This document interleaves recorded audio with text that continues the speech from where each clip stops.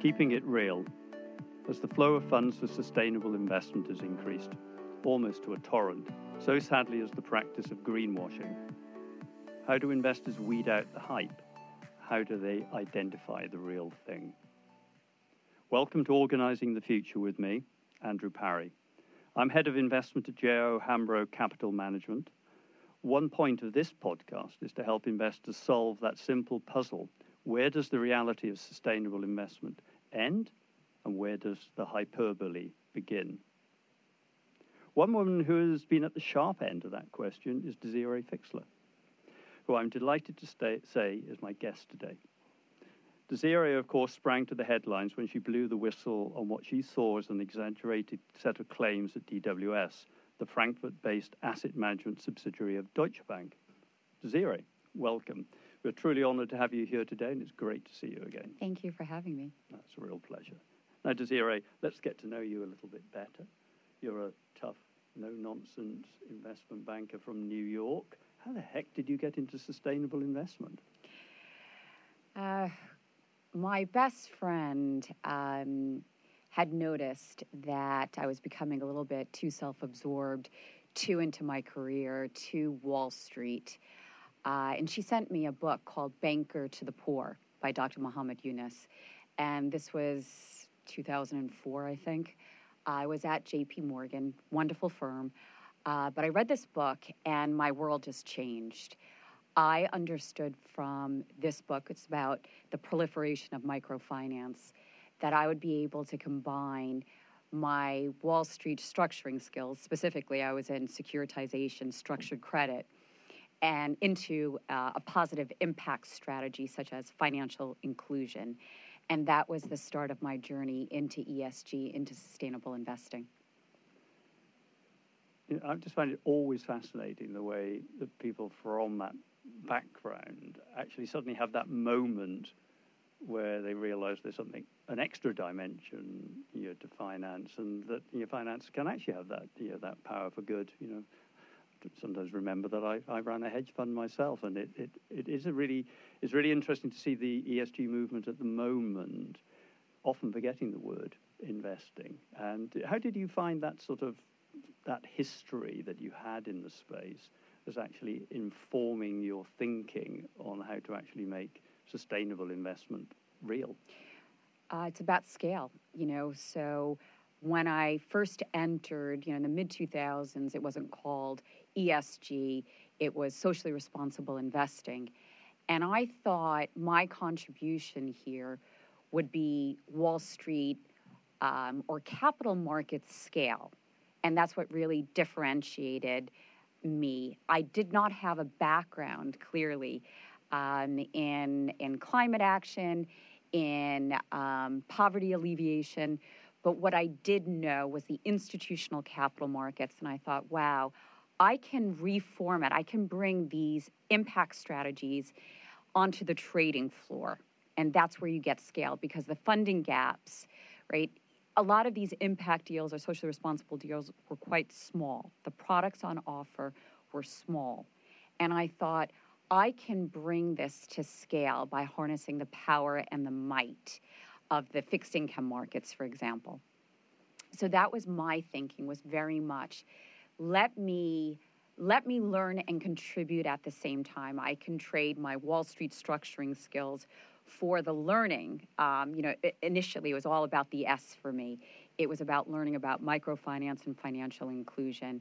And as I'm learning, right, I can contribute with structuring and an introduction to fantastic folks, but, more, folks from the NGO nonprofit world, that were living and breathing development aid, and introduce them to the scale and the might of the capital markets.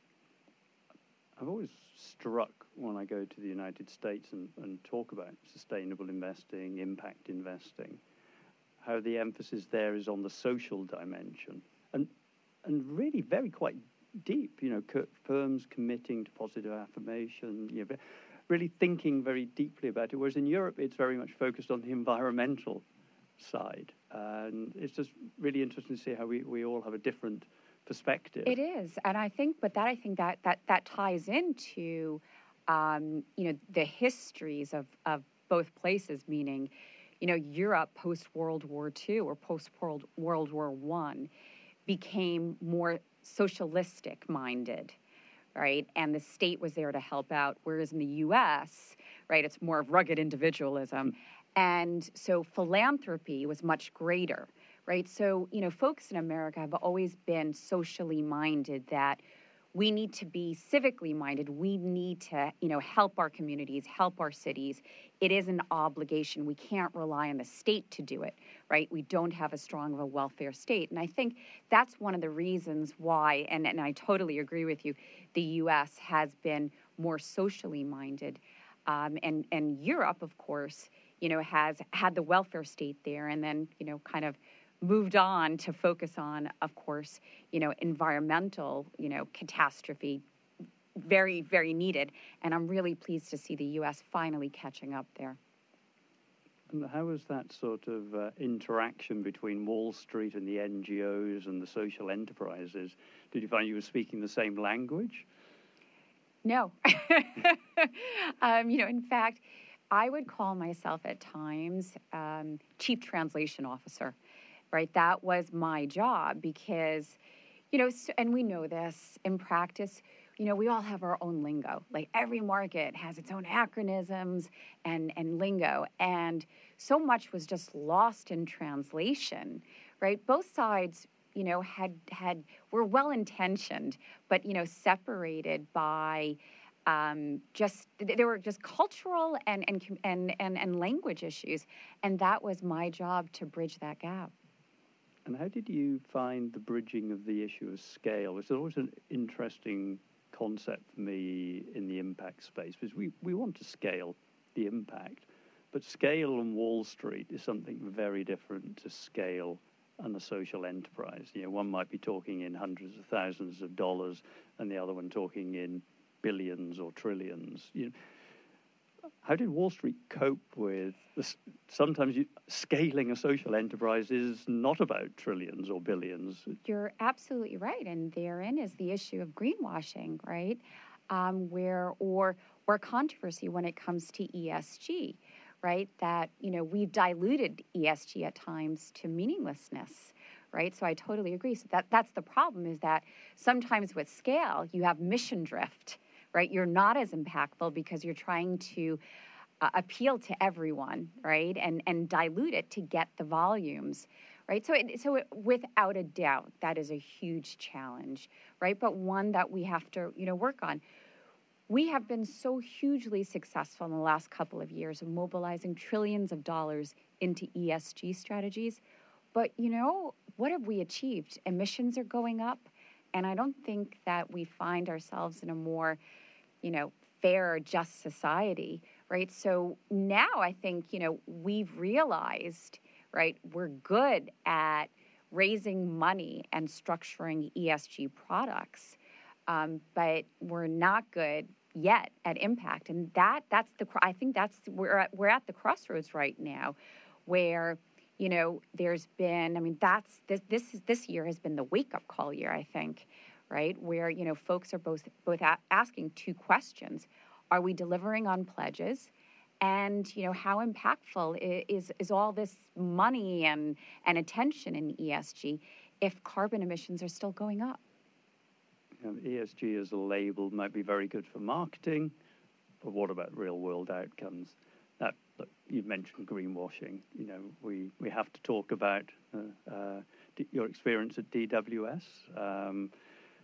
Fascinating to hear your reflections on that. It's a lot in the public domain, but it's quite an experience. Being a whistleblower in itself is quite something. But what went on? How did you find it? Yeah, it's crazy. When I started out in investment banking, I never in my wildest dreams thought I'd end up here.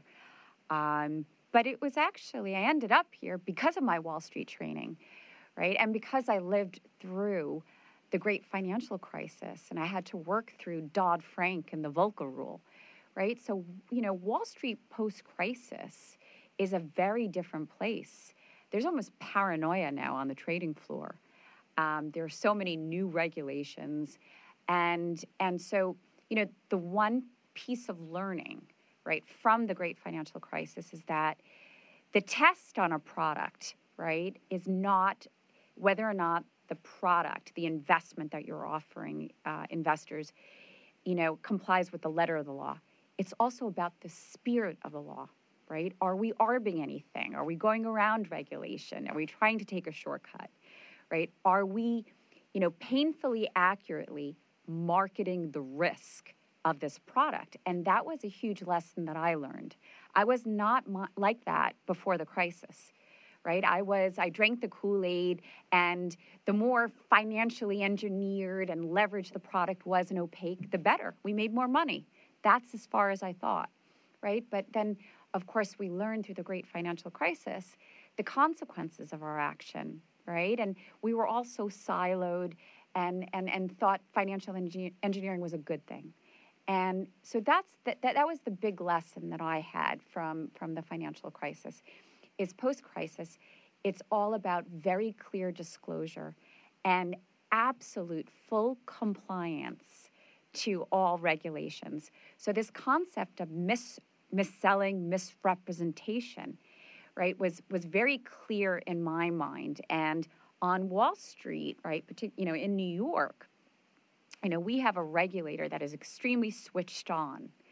And so that was an issue where, we would always second guess ourselves. Are we clear enough, right? Have we properly explained the product to our investors? So that's why when the issues at DWS came up, for me, it was a compliance situation. I wasn't thinking at the time greenwashing. I was thinking SEC and DOJ, misrep and misselling. And of course, plenty of others have joined in the party. This is not just a DWS, issue. That I think a part of the problem is the siren call of, being able to sell product, of client demand, and even of the regulatory push, as we've been pushed towards doing more sustainable products. So it's encouraged people to rush towards that. And I think that's one of the challenges that we all have in this business, is meeting both the spirit and the letter of the law, meeting client aspirations, but also meeting our primary job, which is to make them money, ideally in a responsible, sustainable, impactful way, but also recognizing that there are some challenges, some trade-offs. There's no win-win scenario. It's absolutely very true. And that's why the starting point in recognizing that we're in a very nascent market without standardized reporting requirements just yet, that the onus is now on us to be as clear and transparent with the description, the objectives of a product, because, right, it's very hard for investors to compare apples to apples. And the onus, again, is, we need to be really accurate and ensure that investors understand what a particular product is about, because too often ESG, for investors, ESG can mean impact, and it just simply doesn't, not necessarily.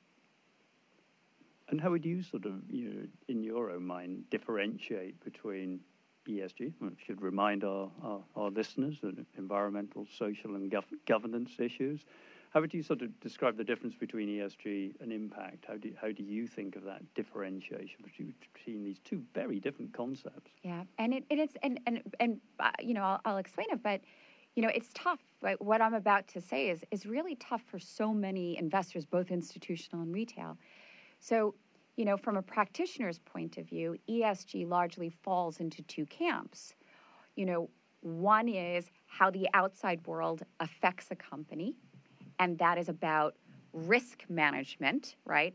That's about optimizing financial performance, right? So how does a company navigate a changing world because of adverse weather patterns, regulatory changes, consumption preference changes, right? And so it's very much about the company, right, navigating this new world and making sure that the company can perform and make money. The second part of ESG is, of course, about impact investing. and that's about how the company affects the outside world, right? What type of impact does the company have on society, positive or negative? And that's about impact investing, right? So where investors, invest in portfolios that fight climate change, or portfolios that are about clean infrastructure, portfolios that again, address and get rid of financial exclusion.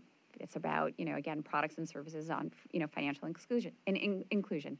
So these are two very different concepts, and it's, we practitioners might understand that, but it's very difficult for investors to differentiate. When they see a product that says ESG best in class, or they see a product that says sustainable development goal aligned, they are thinking that it's impact, right? And it can be misleading because oftentimes a product that says ESG can simply be a portfolio of, right, high-performing technology companies, Apple, Microsoft, Alphabet, right? Whereas the investor was thinking that, he or she is investing in clean technology or clean energy, in renewable energy, and that's very, very different. It's the danger of labels. Labels can give that sense of it being aligned to a certain set of values, but the problem is we all have different values. I often joke that sometimes one person's values is another person's good night out, So I think that's the challenge the industry is still struggling with. How does it cope between thinking of environmental and social and governance issues as inputs into the investment decision making, and how that's communicated, with impact, which ultimately are the consequences of human activity and how we manage them, as either finding solutions to those challenges or as mitigating them through risk management. And as you said, they're very different things. Input versus consequences, there's a big division, but the language we use can get very confused. And that's why we have to do a better job on disclosure, transparent disclosure. And I absolutely agree with you. I think a lot of impact investing is very subjective, right? So it's not necessarily, as an asset manager, it's not up to me to tell my investors how to invest, or to tell an investor if nuclear is good or bad, right? Or if Tesla is good or bad. But it is my job as an asset manager to explain the strategy and the investment process that portfolio managers go through, and the conviction and the mindset of the positioning of that product, right? That it is, right, that nuclear is considered sustainable, right? And I think that sort of level and detail of disclosure is necessary in this market, because investors might not know. They might not understand, for example, that, corporate engagement, transition strategies can be impactful. And it needs to be spelled out because it's awfully confusing. And the EU's taxonomy endeavoured to do that, but in some ways in almost excruciating detail. And we found that the Sustainable Financial Directive has actually added confusion, because it's not a label, it's a disclosure regime. Article 8 and 9, Article 6 has become a pejorative term. So ironically, it sort of encouraged people almost to greenwash. I absolutely agree. I would absolutely say that it was well-intentioned, but there's an aspect to SFDR that enables greenwashing. And unfortunately, I managed to even say it wrong. So it just shows the joys of acronyms. We shouldn't hide behind them. We've used ESG too much in this conversation. But I think that while the EU was well-intentioned with this motherlode of, this Sustainable Finance Action Plan, I think that it's actually become quite dangerous to investors. And again, it has enabled greenwashing. I think that the enforcement actions that have recently happened, and enforcement actions on the part of the SEC and on the German authorities, have done much more in deterring greenwashing and have done much more at raising the bar of good practice in the ESG market than all of these EU new regulations. I think the EU regulations have gotten way too much in the weeds and have enabled a lot of asset managers to tick certain boxes, right, and to game the rules, right, under this label of Article 8 or Article 9, whereas nothing is like a police action or the SEC enforcing and financially penalizing a company and naming and shaming that does more to clean up a market. So I think that Europe needs to focus more on supervision and enforcement on a high level, adhering to, again, the U.S. approach of, avoiding or focusing on disclosure to investors. And disclosure in a key way of actually how it's linked to the investment objective. Yes. And I personally think that one of the challenges that we had with the whole disclosure regime, and it's not just in Europe, it's elsewhere, was that the word investing was often missed out, that we actually forgot that we had to link it to the beginning of the process, which is what your purpose is and your of a strategy, or how it's serving a client, and what the investment objective is. It started with how do we achieve a label, and then worked its way back. And it was inevitably going to be messy and difficult. So you're right, it's interesting that the enforcement actions are sharpening the mind, but I think they're sharpening them back to what we're about. We want to be good investors, responsible investors, understanding our footprint on the world, the consequences of the actions of the companies and entities in which we invest, and how we manage that, and how we encourage and support change, which is ultimately what the EU Sustainable Finance Directive was all about, was to encourage real economic change, not just to be a nice shiny set of labels to be conveniently used for marketing. Right. I absolutely agree with that. And I hope that European financial authorities are taking on board, right, what's happening in the market, right? I hope that they're taking on board, comments and suggestions on like how to sharpen this motherload of regulation, because the taxonomy, rather than mobilizing more investment into clean energy, the market has just been fighting on whether or not, right, natural gas and nuclear should be labeled sustainable, right? That's these sort of conversations are not helpful, right? It's more important, I think, for a financial regulator to focus on investor protection and ensuring that asset managers and asset owners are transparently disclosing risk and objectives and strategies in the investment product. I'd like to change tack a little bit and just talk about the whole experience of being a whistleblower. A woman as a whistleblower. Being whistleblowers is not an easy experience. There's lots. We've seen this in other parts of the financial industry or in the healthcare sector or across all industries. How have you found the experience? Yeah, it's. I don't know why this just came to mind, but it's a bit like childbirth. Like, you're not supposed to think about it; you just do it. I was in a situation, and I think a lot of executives would have done what I did, right? There was just no way. We were clearly discussing problems and issues at the company, and there was no way I was going to sign off on misrepresenting the struggles that we had. There was no way I was going to sign off on bogus numbers, inflated ESG numbers. There was no way I was going to sign off on inflated descriptions of the firm's ESG capabilities, right? Because, the SEC will at some point come in, and the SEC is going to ask you to substantiate your statements in your annual report, in your marketing material, in your, press releases. And we didn't have anything to substantiate these numbers and statements. And so it was just, I pushed back and I pushed back naturally. No, we'll get in trouble for this.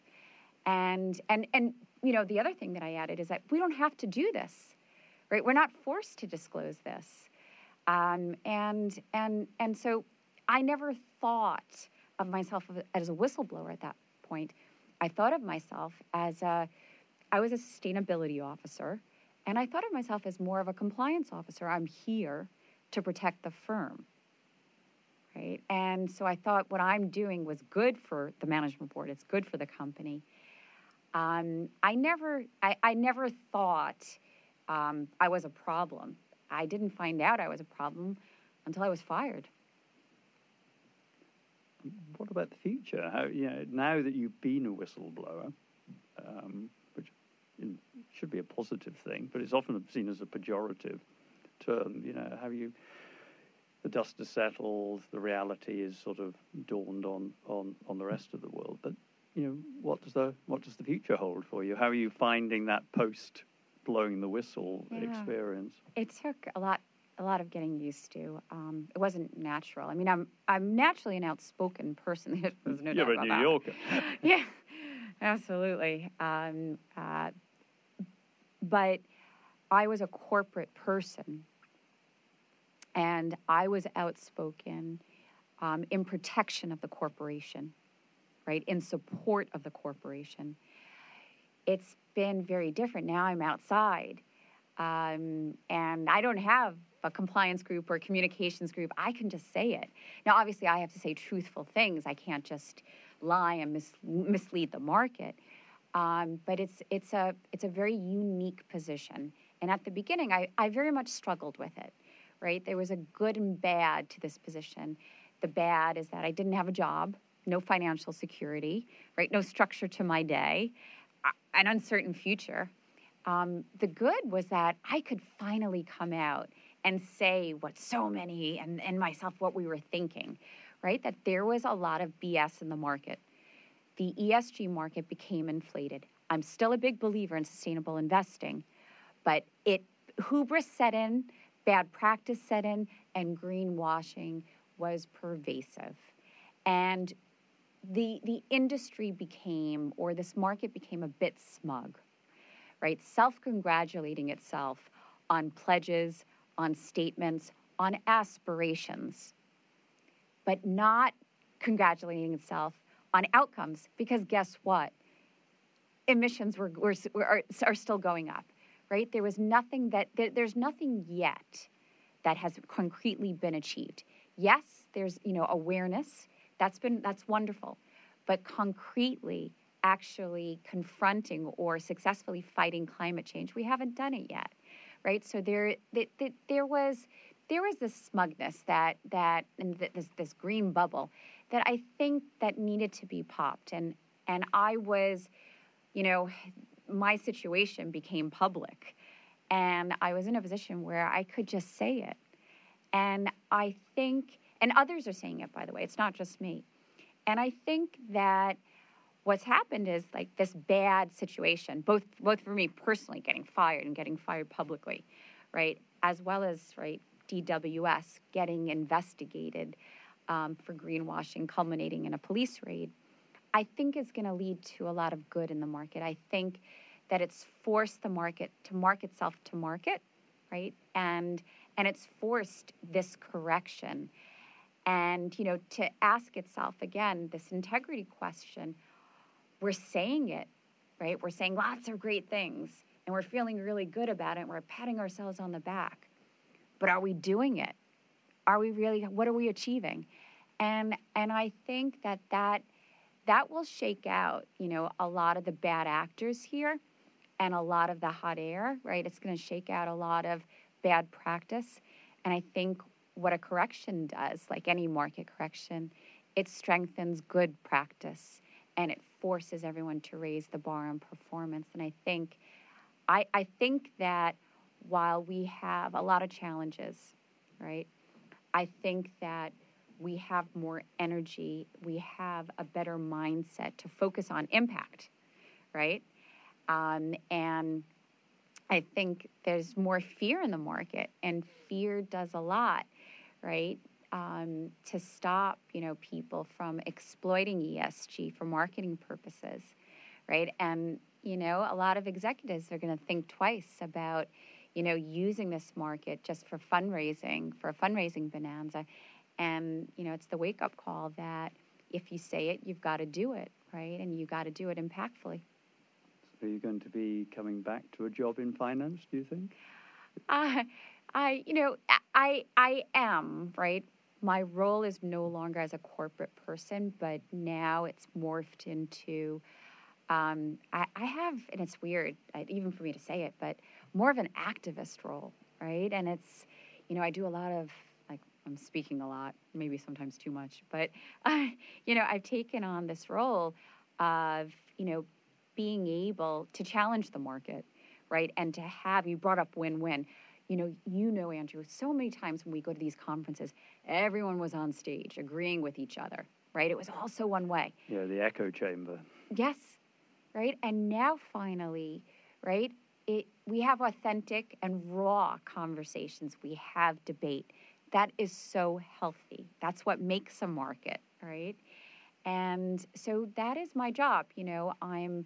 I'm a challenger, right? I'm out there, I'm provoking, and not just in pointing out problems, but also hopefully, a lot of what I focus on is solutions, largely around disclosure, right, and corporate governance, right? But that's what I'm doing right now. I'm doing a lot of speaking engagements and also a lot of advisory work. And I think that this is where I'm supposed to be, right? That I'm supposed to be, engaging with the market, the entire market, right? Not just with my particular, field, investment bankers or asset managers, but also in engaging standard setters, regulators, the academic world, right? All the great nonprofits, right? And that's what I'm able to do, and I'm able to do it directly and authentically. It's all about system change, and that's why we have to involve all parts of the value chain and engage in an open, honest, and sometimes challenging set of conversations. We have to be, as you say, sensitive, very sensitive. Yep. But provocative at the same time. Yep. I think we have to, challenge some of the well-worn tropes in the space. We have to avoid phrases like win-win, because there are often trade-offs. There are choices that society is going to make, and sometimes they will be tough.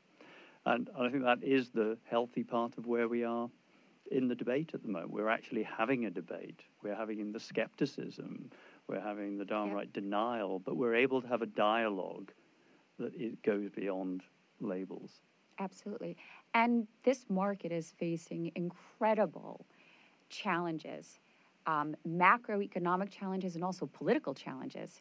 And we, the ESG or sustainability market, need to get our act together to be stronger, to confront, right, these external challenges, right, the anti-woke capitalist movement, right, as well as, right, natural macroeconomic challenges such as, inflation and energy security. And if we're not together and stronger, right, meaning with, being more honest and raising the bar at practice, right, we're not going to be able to scale this market, and we do need to scale it. We need to scale it for the climate change fight. It's been fascinating, as always, talking to you. Now, I normally end my conversations with my podcast guests by asking them about their sort of the bull and bear, taking you back to your Wall Street days, but and it doesn't have to be about markets itself, but what are you optimistic about? And what are you most pessimistic about?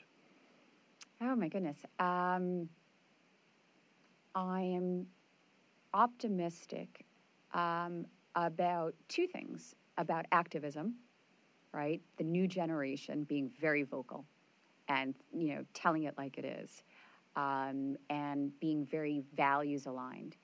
I'm optimistic about our focus on setting reporting standards, right? Initiatives such as the ISSB, sorry to use another acronym, and initiatives such as the SEC's, new proposals, both on climate risk and ESG definition, right? So very optimistic there. Pessimistic, right? The troubles I see ahead, it's natural, right? Some investors are going to say, well, it was, kind of fun, investing in my ESG portfolio, but now it's underperforming. I think I want to go back to, quote, value investing, and it's okay. I don't mind, reloading up on fossil fuels, right? That's a very big challenge, right? We have to, challenges are, pushing through the latest, SEC proposals, right? There's a political movement, right, that's moving against, sustainable investing and unfortunately, invoking a lot of confusion in this market. So, I do believe that we will prevail eventually, but right, there are some very fierce headwinds, and I do fear that ESG or sustainable investing will lose some ground in the short term. Well, if we lose the ESG label, I won't mind.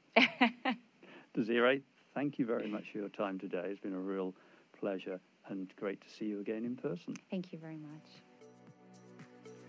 If you'd like to learn more about investment opportunities at JO Hambro, please do contact your representative. Details about us, our funds, and our approach to investment are on our website. Just type JO Hambro into your favorite search engine. I'm Andrew Parry. This is Organizing the Future. Thank you for listening.